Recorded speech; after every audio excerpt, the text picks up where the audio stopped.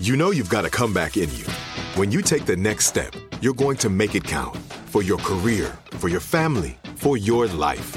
You can earn a degree you're proud of with Purdue Global. Purdue Global is backed by Purdue University, one of the nation's most respected and innovative public universities. This is your chance. This is your opportunity. This is your comeback. Purdue Global, Purdue's online university for working adults. Start your comeback today at purdueglobal.edu. Welcome to Aaron Mahnke's Cabinet of Curiosities, a production of iHeartRadio and Grim and Mild. Our world is full of the unexplainable. And if history is an open book, all of these amazing tales are right there on display, just waiting for us to explore. Welcome to the Cabinet of Curiosities.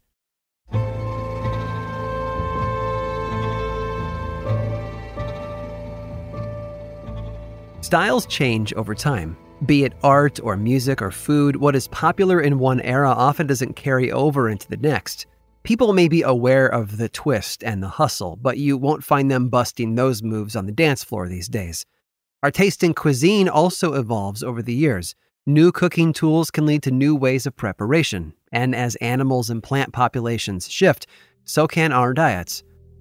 For example, a modern-day staple we enjoy today got its start in China around 300 BC. At the time, it was a sauce made of fermented fish, like anchovies. Other parts of Asia enjoyed a similar product made of fermented beans.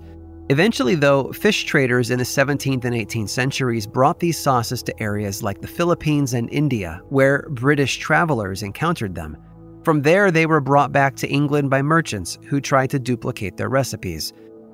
At first, ingredients that were popular in the region, such as oysters, walnuts, and shallots, were added. Eventually, mushrooms took over as the main ingredient, pushing out the beans and anchovies from the original Asian recipes. Those new English versions didn't resemble the sauces from China or Vietnam, though. They were darker and more runny in consistency. And how did folks use them? Well, people often dumped it into soup or poured it over meat to add flavor. But it wasn't until 1812 when a new ingredient found its way into the recipe: tomatoes. Now, tomatoes had been introduced to England back in the 1500s, but didn't become popular for centuries. Herbalist John Gerald had published a book in 1597 called Herbal, in which he described a tomato's flavor as rank and stinking. It didn't help that wealthy folks eating from pewter plates had also gotten sick from eating tomatoes. So the fruit gained the nickname the poison apple, even though it wasn't really to blame. Turns out the tomato's high acid content had caused the lead in the pewter plates to leach into the food. By 1812, though, the tomato's reputation had undergone a considerable overhaul.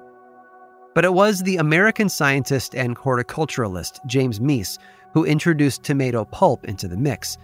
He referred to tomatoes as love apples and added spices and brandy into his own recipe, which helped it stay fresh longer. Over the next few decades, tomato-based recipes found their way into cookbooks and newspaper columns. Unfortunately, this new ingredient added a whole new problem to the manufacturing process. You see, tomatoes were a seasonal food and could only be grown during a short period of time each year. And because there was no way to properly store the pulp long-term, much of it wound up going bad. To combat spoilage, chemical preservatives were added, such as coal tar and sodium benzoate. In 1876, though, one man came up with a plan to produce his own brand of tomato paste, one that could last on shelves without the need for artificial preservatives. His name was Henry, and his was a whole new recipe. Unlike his competitors who relied on tomato scraps for their base, Henry instead used whole, ripe tomatoes. He also incorporated more vinegar to aid in preservation. Henry's sauce was simple, natural, and delicious, and it came in a clear bottle. Customers liked seeing what was inside before they bought it. 20 years later, Henry began advertising his company with the slogan 57 varieties, a number seemingly chosen at random. He didn't sell 57 varieties of anything, but he did manage to sell 5 million bottles by the turn of the century. Henry Heinz soon dominated the market, and his condiment became an American staple. It may not be made with mushrooms or fish anymore, but it stood the test of time as a versatile addition to most meals. But hidden in its name is a hint at those older Asian recipes. In China, for example, it was originally called kai ciap. In the United States, though, it's known by a familiar and similar sounding name, ketchup.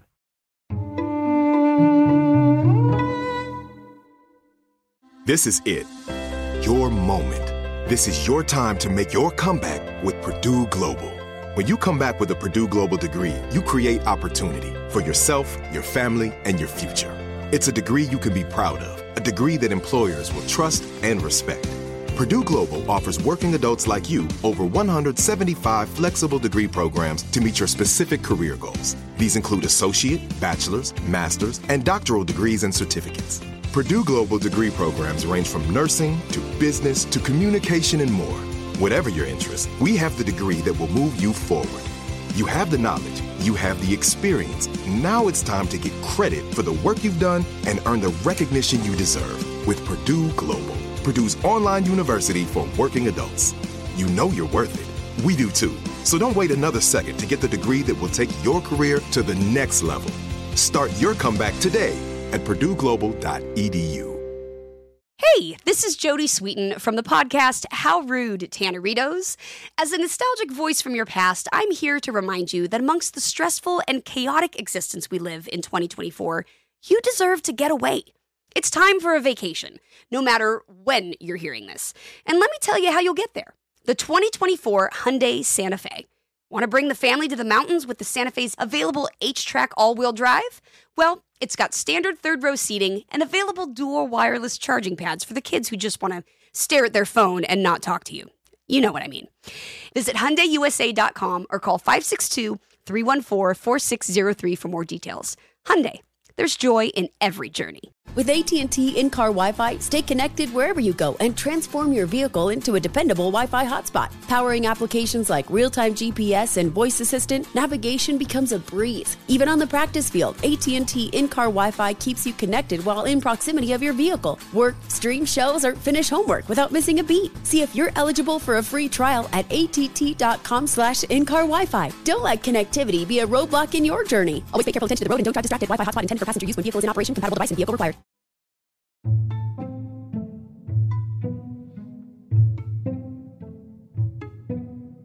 If you're my age, you have distinct memories of journalists standing outside Baghdad in 2003, talking into the camera as the sky behind them lit up with explosions that were part of the Iraq War.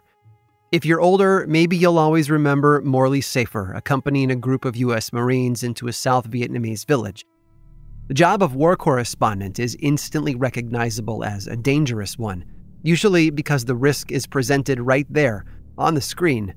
But when Spencer held the job, there was no such thing as network news, let alone cable television. He had started his time away from home with the British Army, joining up in 1895 at the age of 21. It was a whirlwind, too, traveling to places like Cuba, the United States, and India.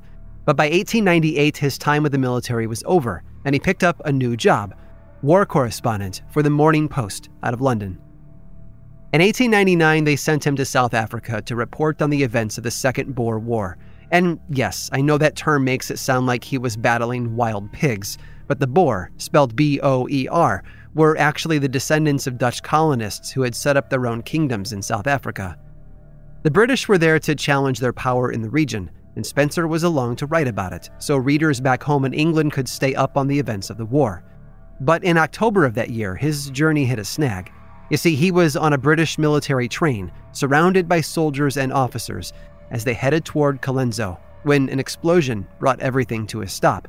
It turns out it was a boulder planted on the tracks by the Boer forces to stop them so that they'd be easier targets for their guns. In the chaos of the battle, Spencer jumped out of the train and began barking orders at the troops. Soon enough, the tracks were cleared, and entirely thanks to his efforts, the men on board were able to escape the ambush safely. All except Spencer, that is. You see, in the confusion, he was captured and taken to a prisoner of war camp run by the Boers in the city of Pretoria. And that should have been the end of his story. In fact, there's a good chance he could have died there. But he didn't. No, over the following 2 months, Spencer and a pair of other British prisoners began to plan their escape. They studied the defenses of the prison. They memorized the landscape around the site, and they became intimately familiar with the timing of each guard shift, making special note of when the changes in shift happened every night. When the time was right in December, the men put their plan into motion. But tragically, Spencer was the only one to make it out alive. From there, he traveled many miles on foot, a journey of long, grueling days and nights, before reaching the home of a British man who lived in a Boer mining town. And that man helped him get onto a train headed to safety. I'm happy to report that Spencer made it all the way to the British consul in Portuguese East Africa, and from there, eventually made it home. The Morning Post got their story, and the British public discovered they had a new hero on their hands, someone with courage and the will to press on through, despite the trouble he was in. It was courage that they would need 2 decades later, when the world erupted into a deadly world war, and 2 decades after that when a second world war arrived. And through it all, Spencer was there, serving his people and demonstrating why he survived his experience in South Africa all those years before. Of course, I can't blame you for believing that you've never heard of Spencer, because that was his middle name. Well, one of them, anyway. His full name reveals him to be a man the entire world has heard of, even if his time as a war correspondent is mostly forgotten. Sir Winston Leonard Spencer Churchill. I hope you've enjoyed today's guided tour of the Cabinet of Curiosities. Subscribe for free on Apple Podcasts or learn more about the show by visiting curiositiespodcast.com. This show was created by me, Aaron Mahnke, in partnership with How Stuff Works. I make another award-winning show called Lore, which is a podcast, book series, and television show, and you can learn all about it over at theworldoflore.com. And until next time, stay curious.